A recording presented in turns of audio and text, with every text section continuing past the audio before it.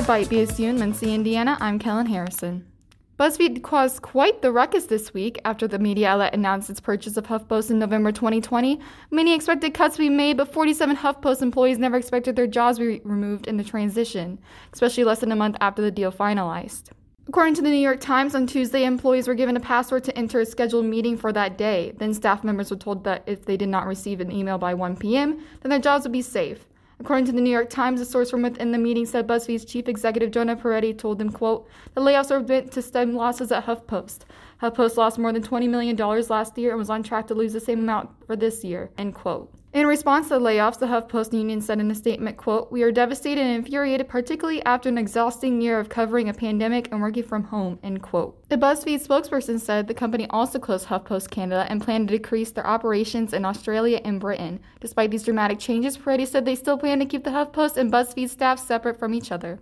On Monday, the Directors Guild of America made history by announcing it nominated 2 women for the top directing category this year. The 2 nominated female directors were Emerald Fennell for Promising Young Woman and Chloe Zhao for Nomadland. Zhao became the first Asian woman to win Best Director at the 2021 Golden Globes for Nomadland. The Guild had a 72-year history of only nominating at least 1 woman for the Best Director category.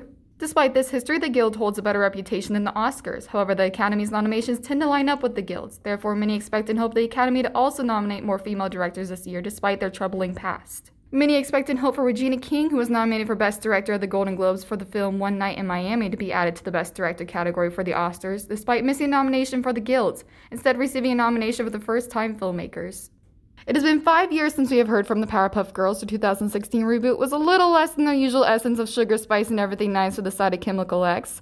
Therefore, fans were concerned to hear the announcement of a live-action series in August of 2020, and this week the releasing of the cast itself.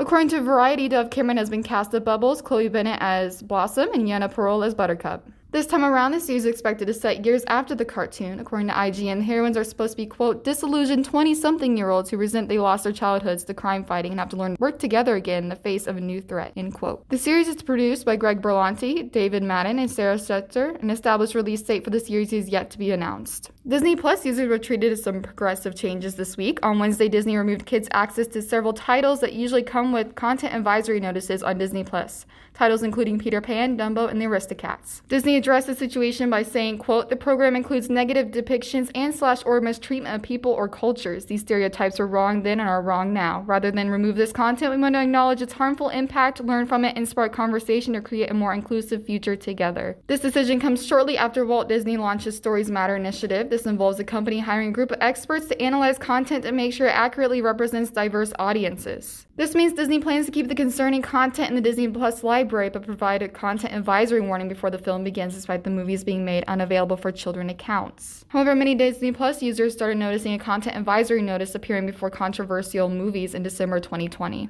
It appears that Netflix is taking measures to crack down on password sharing. Within the past week, Netflix has required users to take part in a verification system to limit the usage of shared accounts in the future. When IGN asked Netflix to comment, the company replied, quote, "This test is designed to help ensure that people using Netflix accounts are authorized to do so," end quote. According to GameWire, this test comes as a surprise because Netflix has claimed the act of borrowing passwords has been a strong marketing channel for the streaming service. Their metrics suggest many who use other accounts are more likely to get their own. Therefore, GameWire predicts this shows a worrying shift in Netflix customer acquisition data. The test itself requires users to prove who they are by allowing them to verify through text or email. The screen also allows users to set up a new account or press verify later. Currently, Netflix is displaying a warning to its users stating, quote, "If you don't live with the owner of this account, you need your own account to keep watching," end quote. The verification system is currently limited to television devices, but many expect it to spread to all devices by the end of the year.